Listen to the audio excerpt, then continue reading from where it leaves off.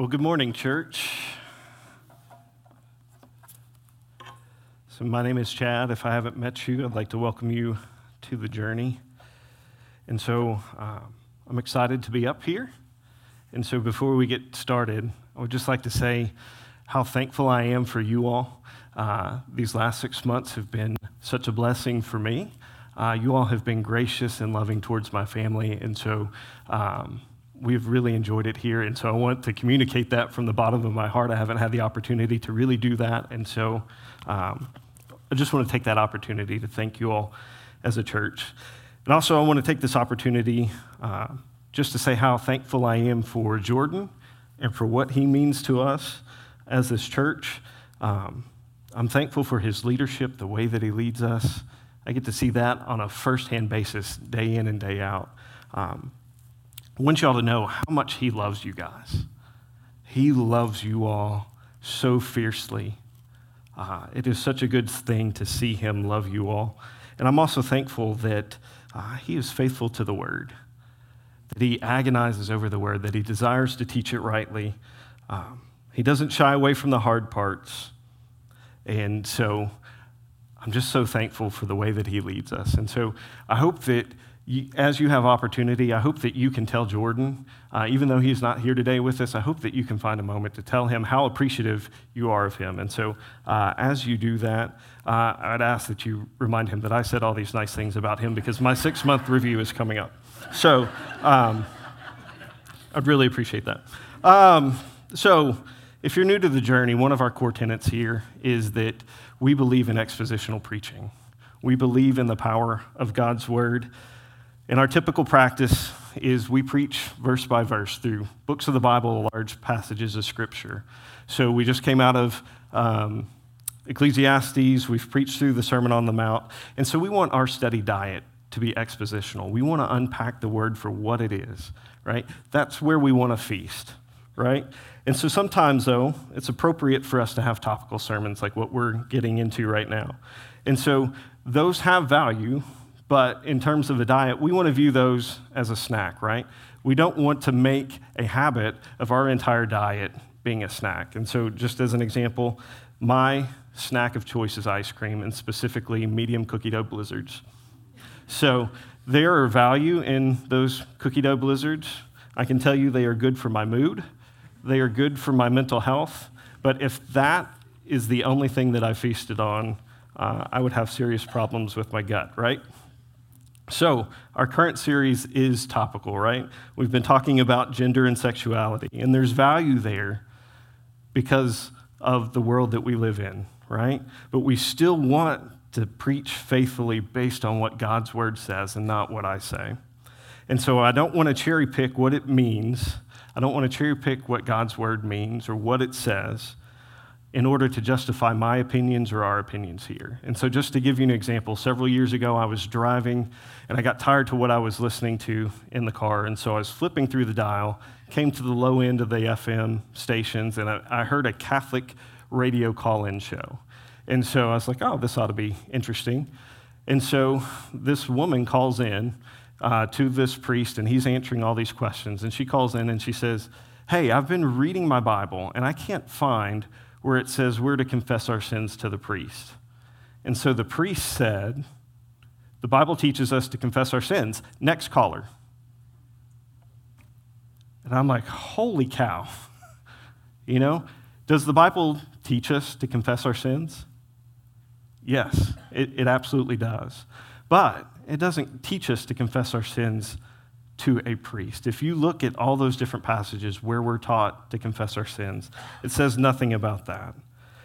And so, in the same way, this particular topic that we're talking about today, it's easy for me to toss out red meat, for us to take it out of context, or to just take it as it is, right? And to feel good about ourselves, to think that, hey, we're right and they're wrong. And if you're here, you're probably in agreement already with God's view on gender and sexuality. And so it's tempting just to take God's word and to use it to validate those opinions. But we want to examine this topic in light of all Scripture, right? And there's a lot of Scripture that talks about this. And so I hope today that we will see what God's word says and not what I say or what we've been preaching. We want to see what God says. And so I hope that as we go through all of this scripture today that you'll flip along with me. So my prayer is that his word will penetrate our hearts and our minds today. And so if you've missed the last few weeks, we've examined God's good design when it comes to our gender and sexuality. So we've seen that we are made in the image of God, that we are image bearers of God the Creator. We've looked at the design and purpose of man, and we've looked at the design and purpose of women, right? And we've also talked about counterfeits, how the world and our sin have corrupted God's good design. And so we're going to see that same pattern today as we examine the history of counterfeits to gender and sexuality that's revealed in Scripture. And so specifically, we want to see that this isn't a new issue. This is not unique to where we stand today in 2022. It's not unique to our modern time and culture. And so this is a hard word to preach. And it's not because the Bible isn't clear. It's a divisive word. It's divisive even here in Southern Illinois. It puts us at odds with a large segment of our population. And so we want to remember that our purpose isn't to create an us versus them, but we are called to beg others to be reconciled to God. And so may God grant us grace and wisdom to do just that. So if you have your copy of God's word, turn to Romans chapter 1 for me.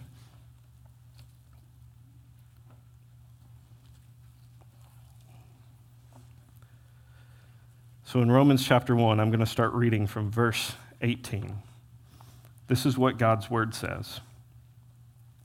For the wrath of God is revealed from heaven against all ungodliness and unrighteousness of men who suppress the truth in unrighteousness, because that which is known about God is evident within them, for God made it evident to them.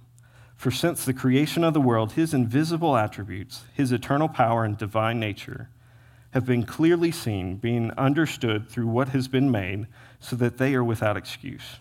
For even though they knew God, they did not honor him as God or give thanks, but they became futile in their speculations, and their foolish heart was darkened. Professing to be wise, they became fools, and exchanged the glory of the incorruptible God for an image in the form of corruptible man, and of birds and four-footed animals and crawling creatures. Therefore God gave them over in the lust of their hearts to impurity, so that their bodies would be dishonored among them. For they exchanged the truth of God for a lie, and worshiped and served the creature rather than the Creator, who is blessed forever. Amen. For this reason, God gave them over to degrading passions. For the women exchanged the natural function for that which is unnatural. And in the same way also, the men abandoned the natural function of the woman and burned in their desire toward one another, men with men committing indecent acts and receiving in their own persons the due penalty of their error. And just as they did not see fit to acknowledge God any longer, God gave them over to a depraved mind to do those things which are not proper, being fulfilled with all unrighteousness, wickedness, greed, evil, full of envy, murder, strife, deceit, malice. They are gossips, slanderers, haters of God, insolent, arrogant, boastful, inventors of evil, disobedient to parents, without understanding, untrustworthy, unloving, unmerciful. And although they knew the ordinance of God, that those who practice such things are worthy of death, they not only do the same, but also give hearty approval to those who practice them. And we're going to continue on through chapter 2 a little bit. So therefore, you have no excuse, every one of you who passes judgment. For in that which you judge another, you condemn yourself. For you who judge practice the same things. And we know that the judgment of God rightly falls upon those who practice such things. But do you suppose this, O man, when you pass judgment on those who practice such things and do the same thing yourself, that you will escape the judgment of God? Or do you think lightly of the riches of his kindness and tolerance and patience, not knowing that the kindness of God leads you to repentance? But because of your stubbornness and unrepentant heart, you are storing up wrath for yourself in the day of wrath and revelation of the righteous judgment of God, who will render to each person according to his deeds. To those who by perseverance in doing good seek for glory and honor and immortality, eternal life.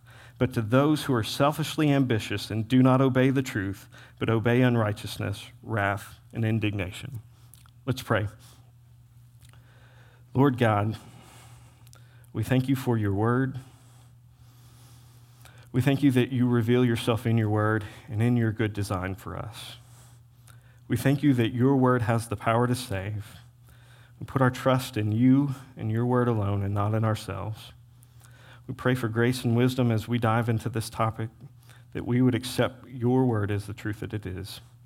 We thank you for your presence and your spirit among us today. Amen.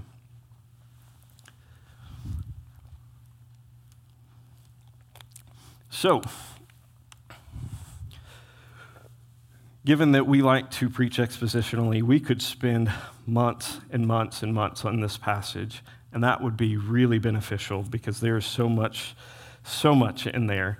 But because we are moving through this so quickly, like I said, it would be easy to throw out red meat, to just be excited, to cheer on the wrath of God, right? To cheer on the wrath being revealed because of other people's sin. And quite frankly, churches have done that with this passage all through history. And so if we just stop there,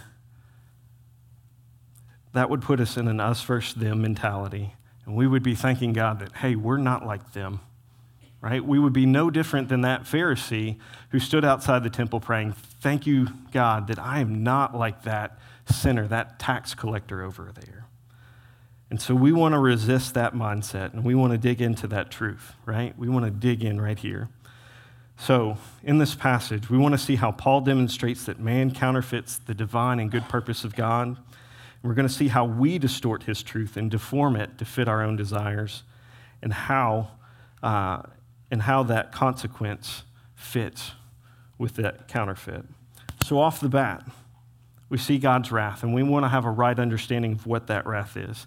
This wrath is not like our wrath. It's not like man's wrath. Our wrath is tainted by sin. Our wrath is unstable and uncontrolled. It's inconsistent. It's erratic. We're prone to fly off the handle. If you're a parent here, you know what I'm talking about. When that child just gets under your skin and that wrath bubbles up, right? That's not the wrath that we're talking about. God's wrath, it's perfect, it's settled, and it's controlled. It's a loving and holy response to our wickedness, and it's accountability for failing up to measure to God's righteous character. And so if there's wrath, we want to know why it's revealed. And look what Paul says. It's revealed against all ungodliness and all unrighteousness. It's revealed against sin. We want to rightly see that God's wrath is reserved for sin, period. God's holy nature demands justice because of our sin. This is what we rightly earn. A little later in Romans, in chapter 6, Paul says that the wages of sin is death. And so if you have a job, most of us do, we earn a wage, right? We do the work and our employer gives us a wage. That is what we earn. And so in the same way, we earn death. We earn wrath because of our sin.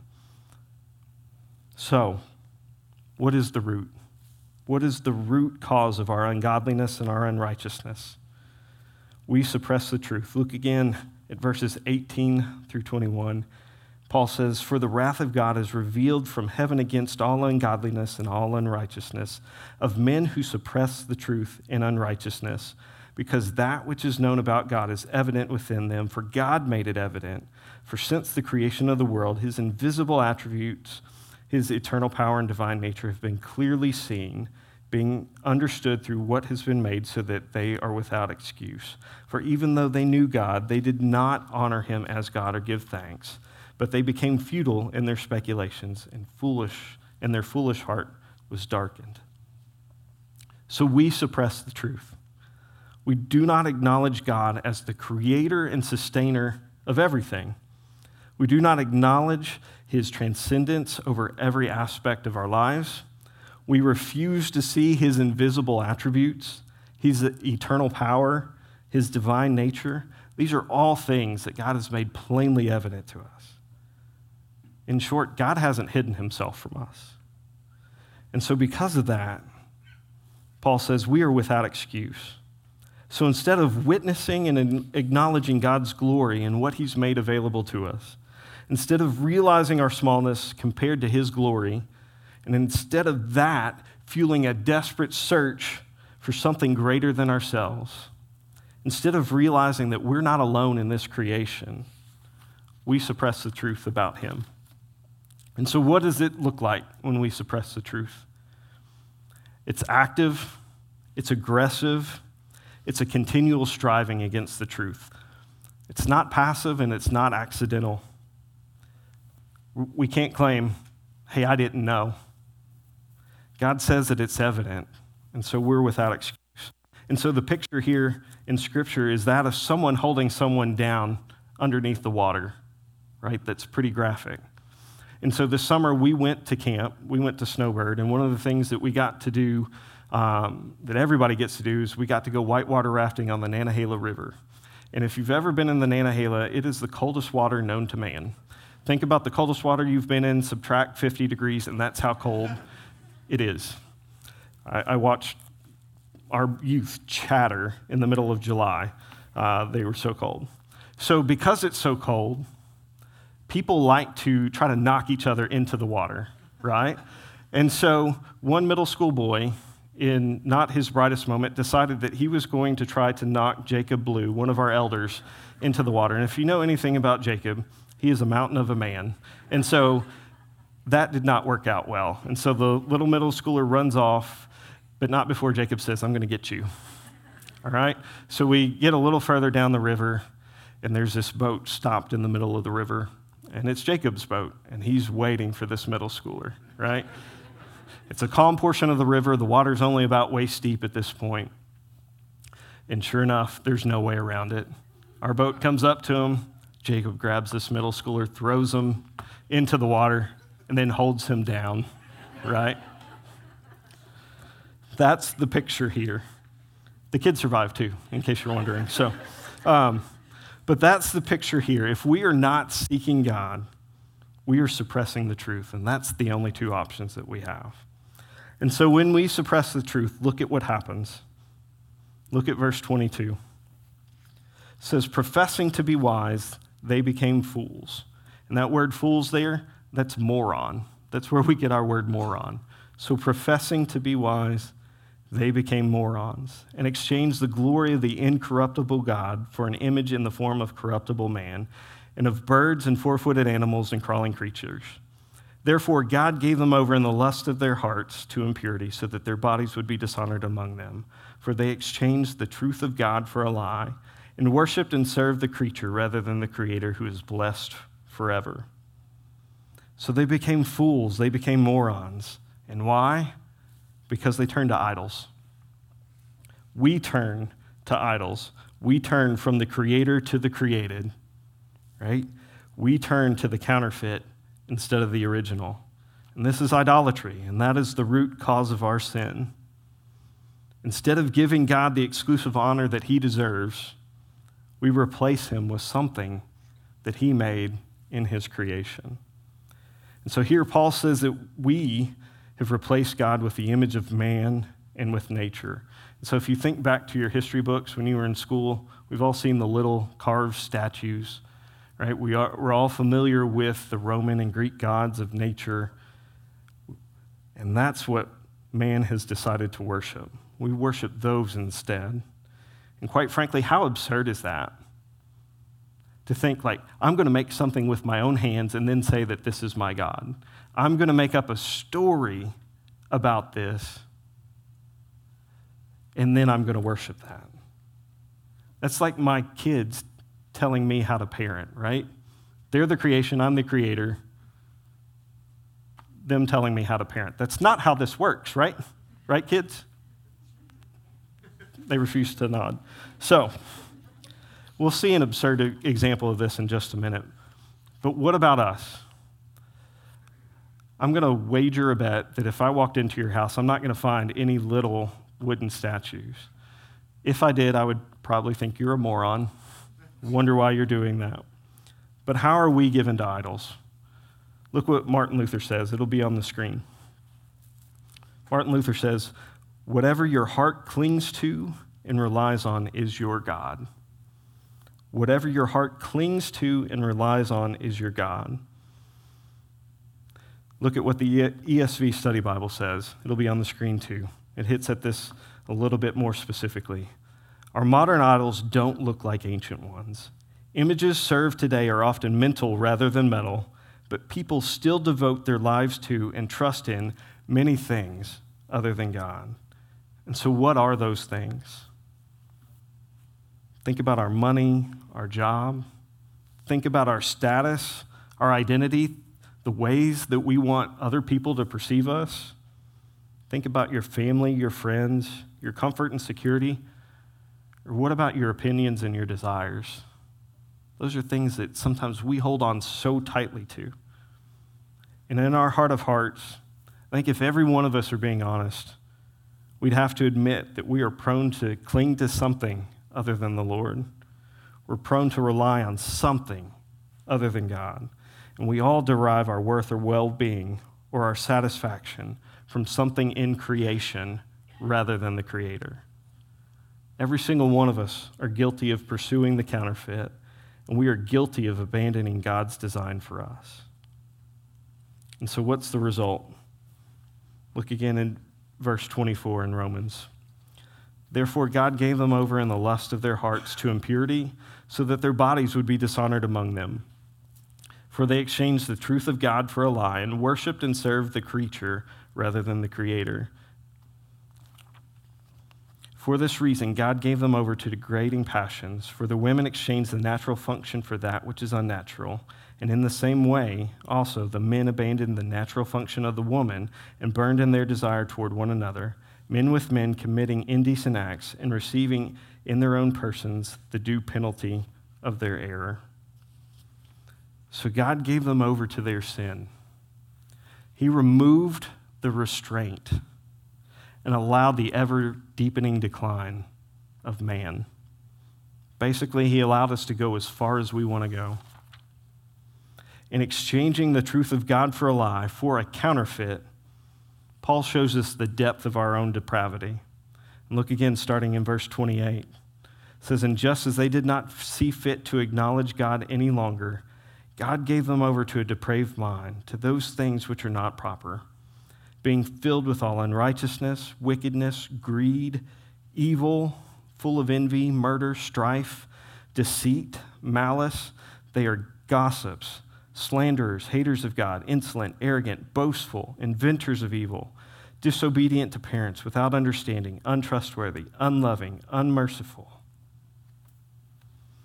And so just an important note, this isn't an exhaustive list.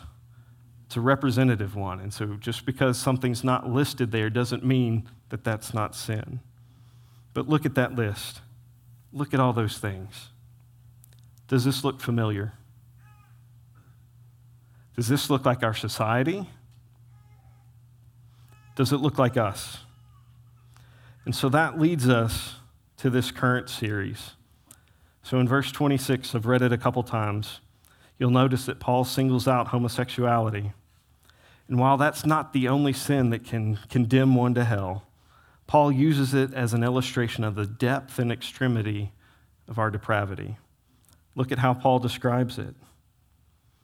He says that it's degrading, it's unnatural, it's indecent. And so we want to highlight right here, it's not unnatural because of our subjective feelings about it, but it's because it's unnatural compared to God's explicit design and creation, which we've seen over the past couple weeks. So it's not about what I feel that I think it's wrong. It's not about what someone else feels that they think that it's right, but it's about what God's intent and purpose is. And so I want to draw your attention to what Sam Alberry says. It'll be on the screen. And so he wrote a book, Is God Anti-Gay? And so that's one of the resources I would commend to you on this topic. But he really hits at this point. He said, "This shows why it is not true to say, 'But God made me this way.' Paul's point in Romans 1 is that our nature, as we experience it, is not natural as God intended it. All of us have desires that are warped as a result of our fallen nature. Desires for things God has forbidden are a reflection of how sin has distorted me, not how God has made me. As we reject God, we find ourselves craving what we are not naturally designed to do. This is as true of a heterosexual person as of a homosexual person. So here's the point. God takes this seriously. God is clear and explicit when it comes to the inversion of his good design. He's not ambiguous about it. And I want to note here, this isn't limited just to Paul's writing, right? In his time, when he wrote this. This is timely and it applies to us now, here in 2022. The expository commentary talks about this. This will be on the screen. It says, while Paul can be taken as describing the morals and practices of the Greco-Roman world he had been raised up to evangelize in, and we're going to hit on that in just a few minutes. These verses describe observable human behavior as judged by God's standards in all places and times. Heinous qualities and deeds such as those Paul describes are not confined to certain eras, geographies, or demographics, but are endemic to the fallen human condition. And so it's important because one of the objections that we hear is that, oh, the Bible's outdated, right? That humankind has progressed beyond these antiquated notions of gender and sexuality. We're going to talk about that in just a minute, but God's view on sin applied then and it applies now. And so in reference to our sin, what's the penalty? What do we get? Verse 27, and even down into chapter 2, talks about we receive the due penalty of our error. Again, due refers to what we've earned. Think of due process. Our punishment is just and right. We have earned this penalty. And so what does this penalty look like? For one, we can see current consequences. If you look all around you in this world, you can see the consequences. You can see moral decay. You can see family breakdown. In my own life, I can see the consequences for my own sin. But there will also be eternal consequences because God will deal definitively with sin in his sovereignty, right? He will crush sin once and for all. And those who have not repented and put their faith in Jesus Christ, they will experience the full fury of his wrath, the due penalty for their error. There will be no escape. The Bible is abundantly clear on this. And so don't be fooled just because we don't see it right now. But there's another aspect of wrath that's laid out here. And honestly, it's one that I have skipped over 100 times reading this passage. But here it is. The presence of homosexuality and all other sin are evidence of God's wrath revealed. This is God giving us over to our sin. That's why it says, for this reason. Our ever-deepening pursuit of sin, us getting what we ultimately desire, that is part of God's judgment against sin. So our sin leads to his judgment, but judgment leads to further sin. So where does that leave us? So Sam Alberry, who I just referenced, he did an interview this last week with Russell Moore, and in it he said that Christians, we have this tendency to get angry because it feels like we're losing some of these culture wars issues. We don't like where the world is headed. We're not used to these things, and it's like all this just popped up and we're caught flat-footed. And we can really work ourselves up because of all of this. But let's remind ourselves that this isn't new. As we went through Ecclesiastes, what did Solomon remind us?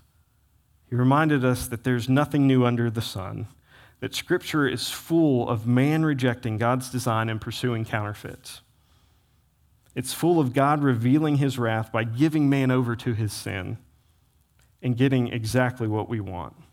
So we're going to take a look at some of these examples. And so this is where we come to the Bible drill portion of our service. So if you have your Bible, you got to hold it like this. This is the official way. And then when I give a reference, the first one that gets to the reference gets a prize.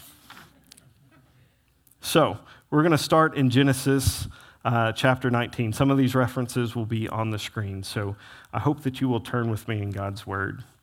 So Genesis 19, this is probably a familiar story to many of us with Sodom and Gomorrah.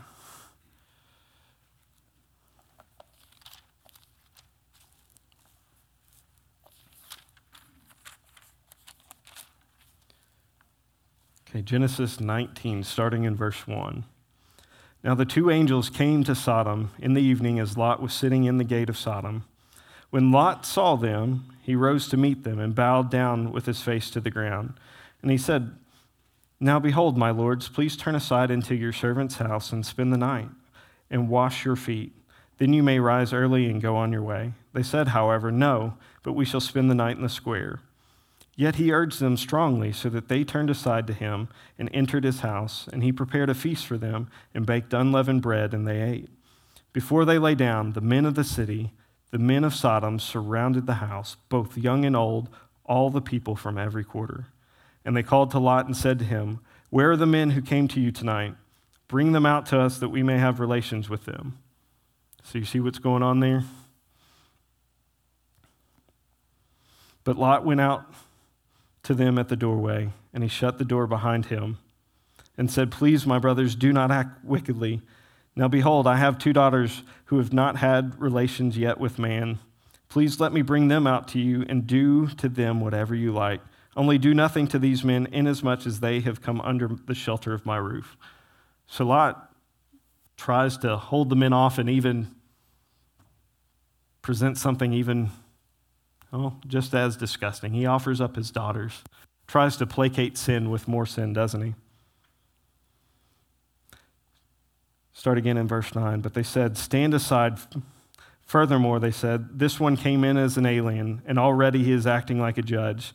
Now we will treat you worse than them," meaning the angels. And so Lord only knows what they intended there. So they pressed hard against Lot, and they came near to break the door. But then the men reached out their hands and brought Lot into the house with them and shut the door. They struck the men who were at the doorway of the house with blindness, both small and great, so that they wearied themselves trying to find the doorway. Then the 2 men said to Lot, "Whom else have you here? A son-in-law, and your sons, and your daughters, and whoever you have in the city, bring them out of this place, for we are about to destroy this place, because their outcry has become so great before the Lord that the Lord has sent us to destroy it." So we see the men in this town, they're exceedingly wicked. And ultimately, God destroys the city as a result of their sin. Flip over to Exodus chapter 32. And so while in Sodom and Gomorrah, those were unbelievers, people that did not know God, we're now going to look at what we would consider believers. We're going to look at the people of God.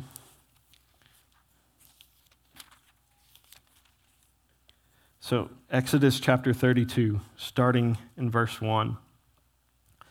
Now, when the people saw that Moses delayed to come down from the mountain, the people assembled about Aaron and said to him, "Come, make us a god who will go up before us. As for this Moses, the man who brought us up from the land of Egypt, we do not know what has become of him." Aaron said to them, "Tear off the gold rings which are in the ears of your wives, your sons, and your daughters, and bring them to me." Then all the people tore off the gold rings which were in their ears, and brought them to Aaron.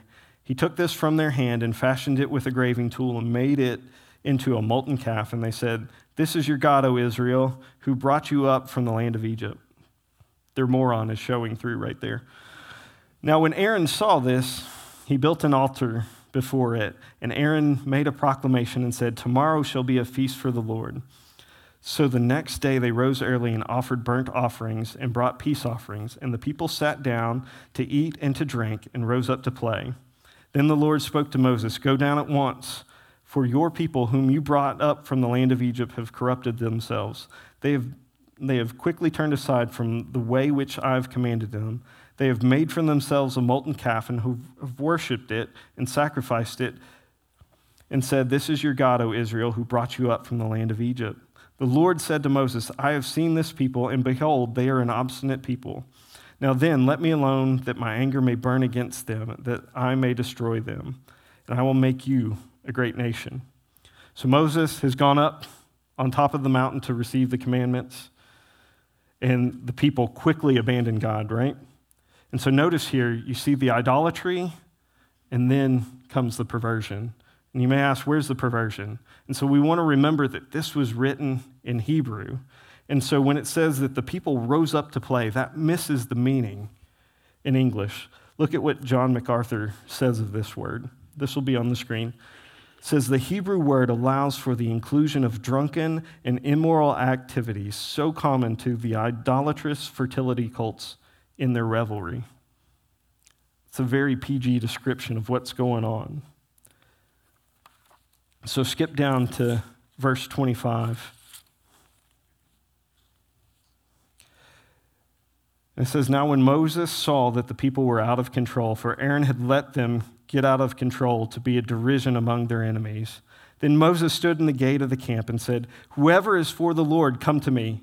And all the sons of Levi gathered to him, and he said to them, thus says the Lord, the God of Israel, every man of you put his sword upon his thigh and go back and forth from the gate to gate in the camp, and kill every man his brother, and every man his friend, and every man his neighbor. So the sons of Levi did just as Moses instructed, and about 3,000 men of the people fell that day.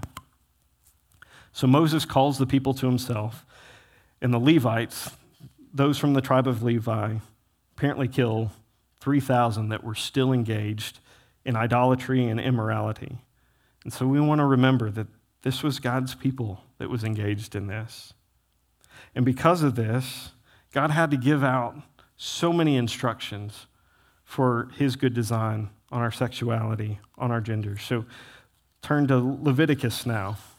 I told you there was a lot. Turn to Leviticus chapter 18.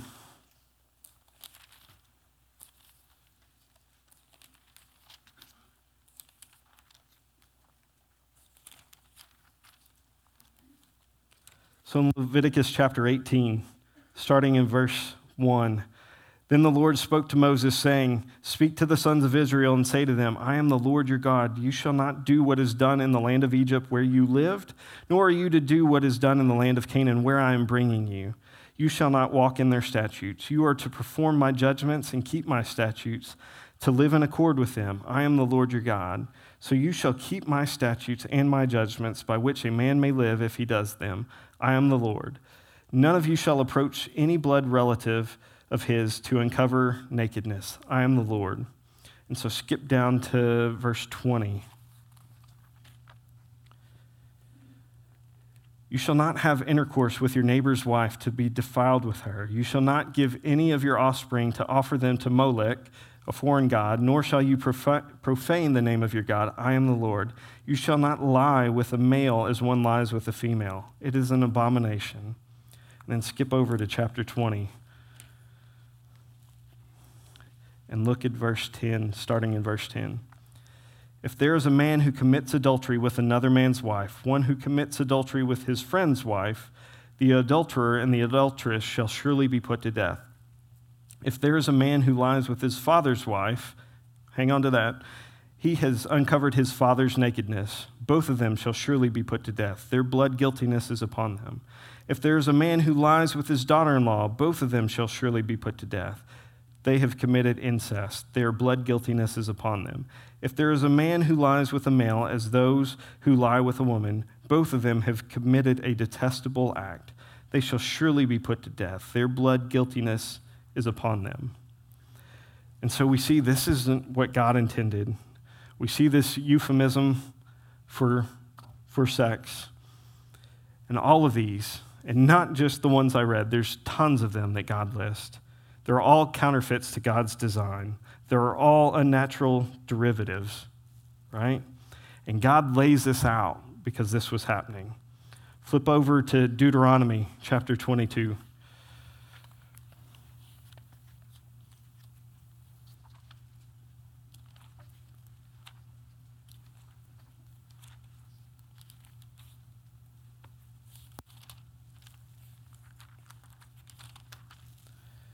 Deuteronomy chapter 22. We're looking at verse 5. And it says, a woman shall not wear man's clothing, nor shall a man put on a woman's clothing, for whoever does these things is an abomination to the Lord. And so this is more than just a toddler walking around in his mom's high heels. I think we've all seen that. But this is women adopting the role and characteristics of a man, and men adopting the characteristics and the role of a woman. This is where we get our teachings on transvestites, on transgender. And while they didn't have the technology to transition like we see now, they are still going against God's design. They are going against his design of man and woman found in Genesis chapter 1, which we looked at the past couple weeks. And they are counterfeiting the God-given attributes of the opposite sex. Look at what John MacArthur says about this. He says the word translated abomination was used to describe God's view of homosexuality. The creation order distinctions between male and female were to be maintained without exception. Here's the point. It was around and it was engaged in. This was a practice that was associated with pagan temple prostitution. God had to warn us. And that's just a handful of these instances. So I'm from the world of higher education. If you've been to college, we believe in supplemental readings, things that we want you to read that you're not necessarily going to be tested on. And so I'm going to give you some homework assignments. Read Numbers chapter 25. Read Judges chapter 19 through 20. We didn't get to talk about Lot and his daughters after Sodom and Gomorrah. We didn't get to talk about Judah and Tamar, his daughter-in-law. We didn't get to talk about Ammon and Tamar, who were son and daughter of King David. The Bible is full of these perversions of God's design. And in the New Testament, it wasn't any better. So in contemporary times, when Paul wrote Romans, he wrote it from Corinth, counterfeits were dominant in the contemporary culture. It's not just that they were there, they were dominant. And so Greek culture held that homosexuality, held it as the highest form of love. And so it was not uncommon for wealthy Greeks to maintain male lovers in addition to their wives. And in Rome, if you think about the emperors, the first 15 emperors, 14 of them were homosexual. So if you put that into presidential terms, it would be at least 60 years before we saw that sort of streak. And so most of us in this room would be dead by then. But again, this highlights that this isn't a new phenomenon. And this is also why you can't argue that, hey, we've progressed past that antiquated notion. We've progressed beyond the outdated teachings of the Bible. You can make the argument that it was more pervasive then than it is even now. But let's look at 1 Corinthians. If you know anything about 1 Corinthians and the Corinthian church, that was a messed up church. And so we're going to look at 1 Corinthians chapter 5. And so we want to remember that this is a letter that was written to a church, written to a group of believers here in Corinth. And so they're very much like us. So we're going to be in 1 Corinthians chapter 5, starting in verse 1. This is Paul writing. He says, "It is actually reported that there is immorality among you, and the immorality of such a kind as does not exist even among the Gentiles." So unbelievers don't even engage in this. That someone has his father's wife. So basically, sleeping with his stepmother. If you remember in Leviticus, we covered that, right? Paul says, "You have become arrogant and have not mourned it, and instead, so that the one who had done this deed would be removed from your midst. For I, on my part, though absent in the body, but present in the spirit, have already judged him who has so committed this, as though I were present. In the name of our Lord Jesus, when you are assembled, and I with you in spirit, with the power of our Lord Jesus, I have decided to deliver such a one to Satan for the destruction of his flesh, so that his spirit may be saved in the day of the Lord Jesus. Your boasting is not good. Do you not know that a little leaven leavens the whole lump of dough?" So like I said, a man is sleeping with his stepmother, and this was considered evil by unbelieving Gentiles. This was even considered illegal under Roman law. All the things that we've talked about today, all that was good. except for this. And the church was proud of this. They were proud of their tolerant attitude for this guy. And Paul says, get this guy out. Remove him from your midst. And Paul turns him over to Satan for the destruction of his flesh, but with the goal of repentance. So skip over one page to 1 Corinthians chapter 6.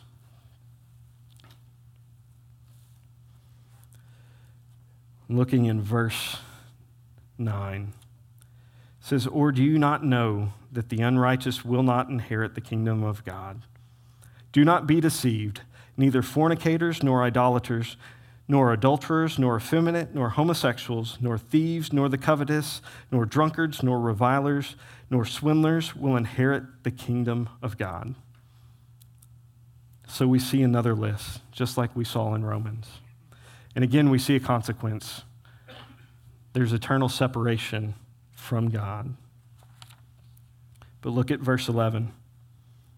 Such were some of you. Such were some of you.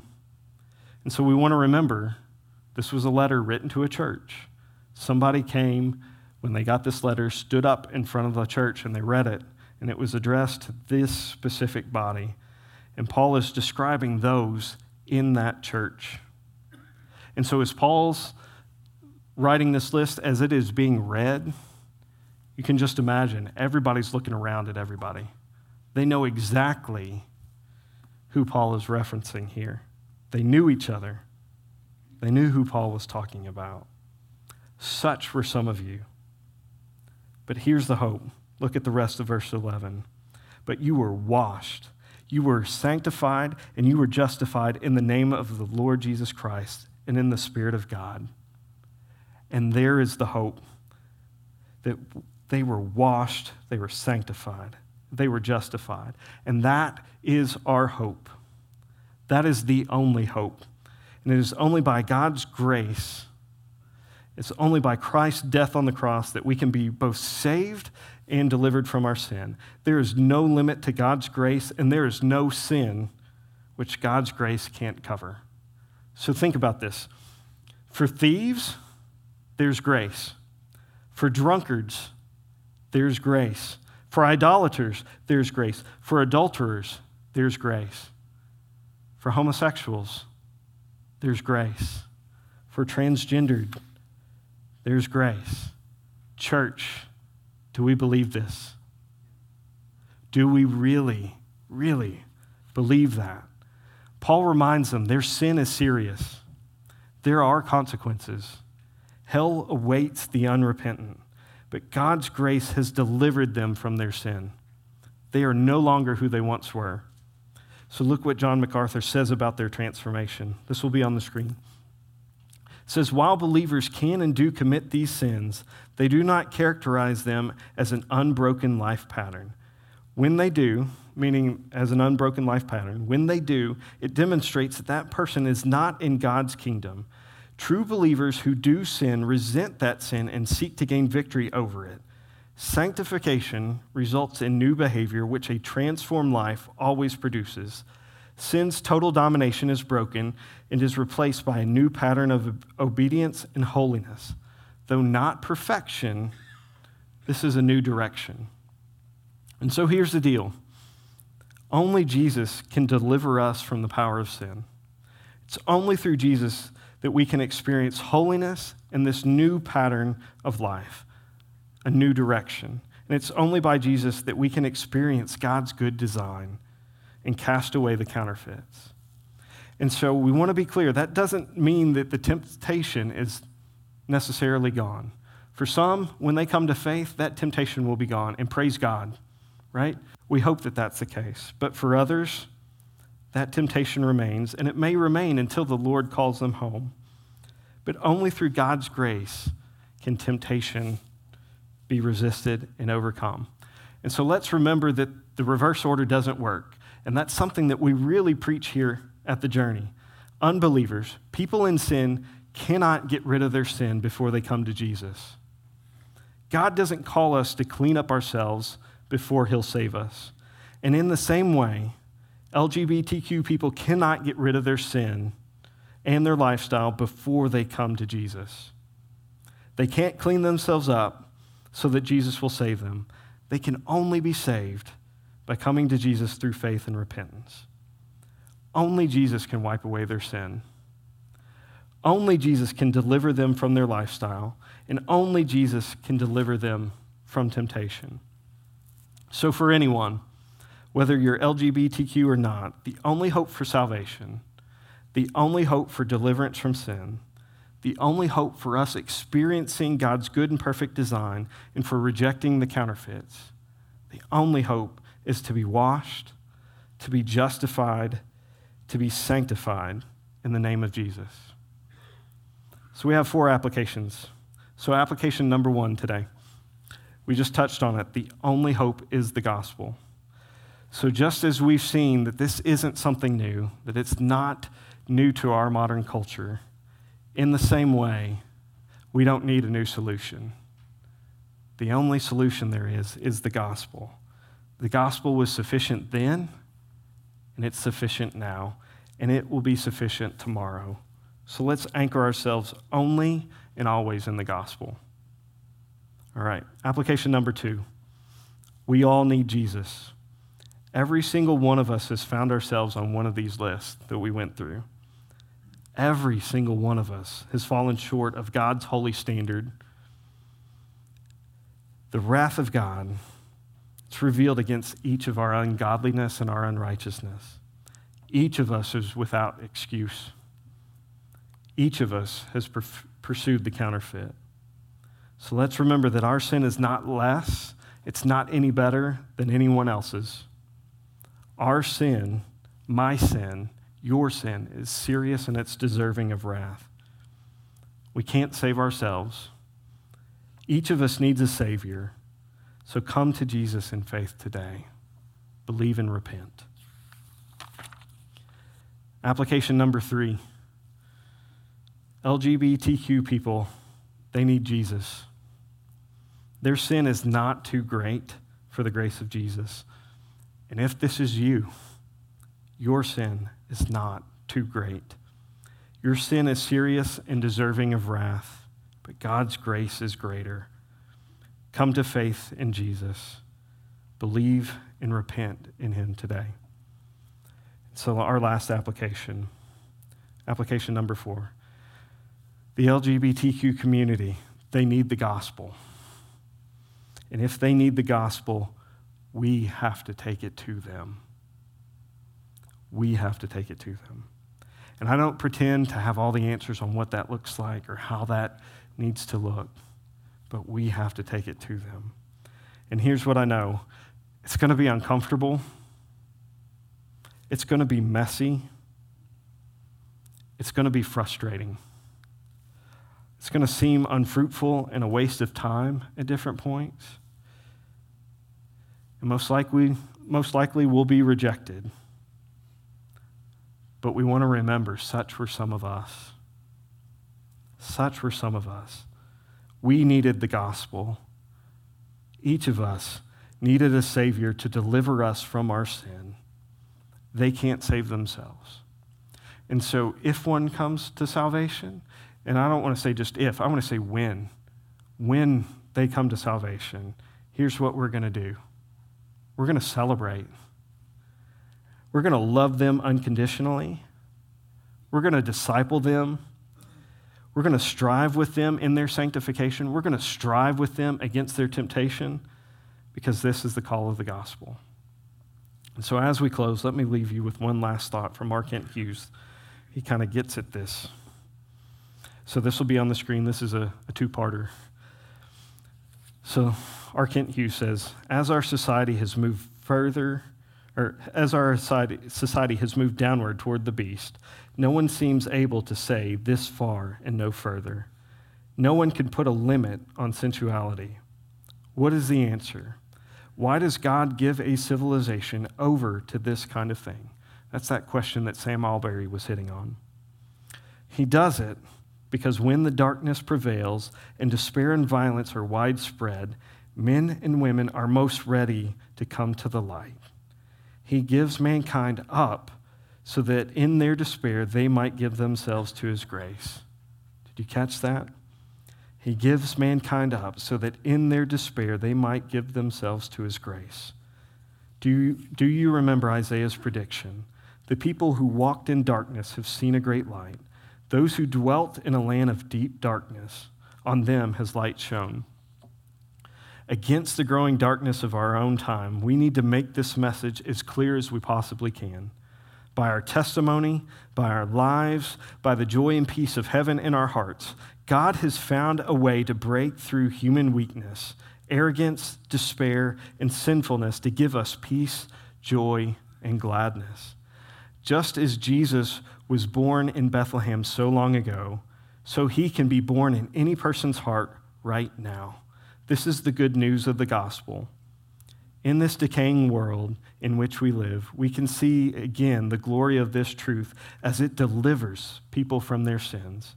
You shall call his name Jesus, that precious name. You shall call his name Jesus, for he will save his people from their sins. Stand and pray with me.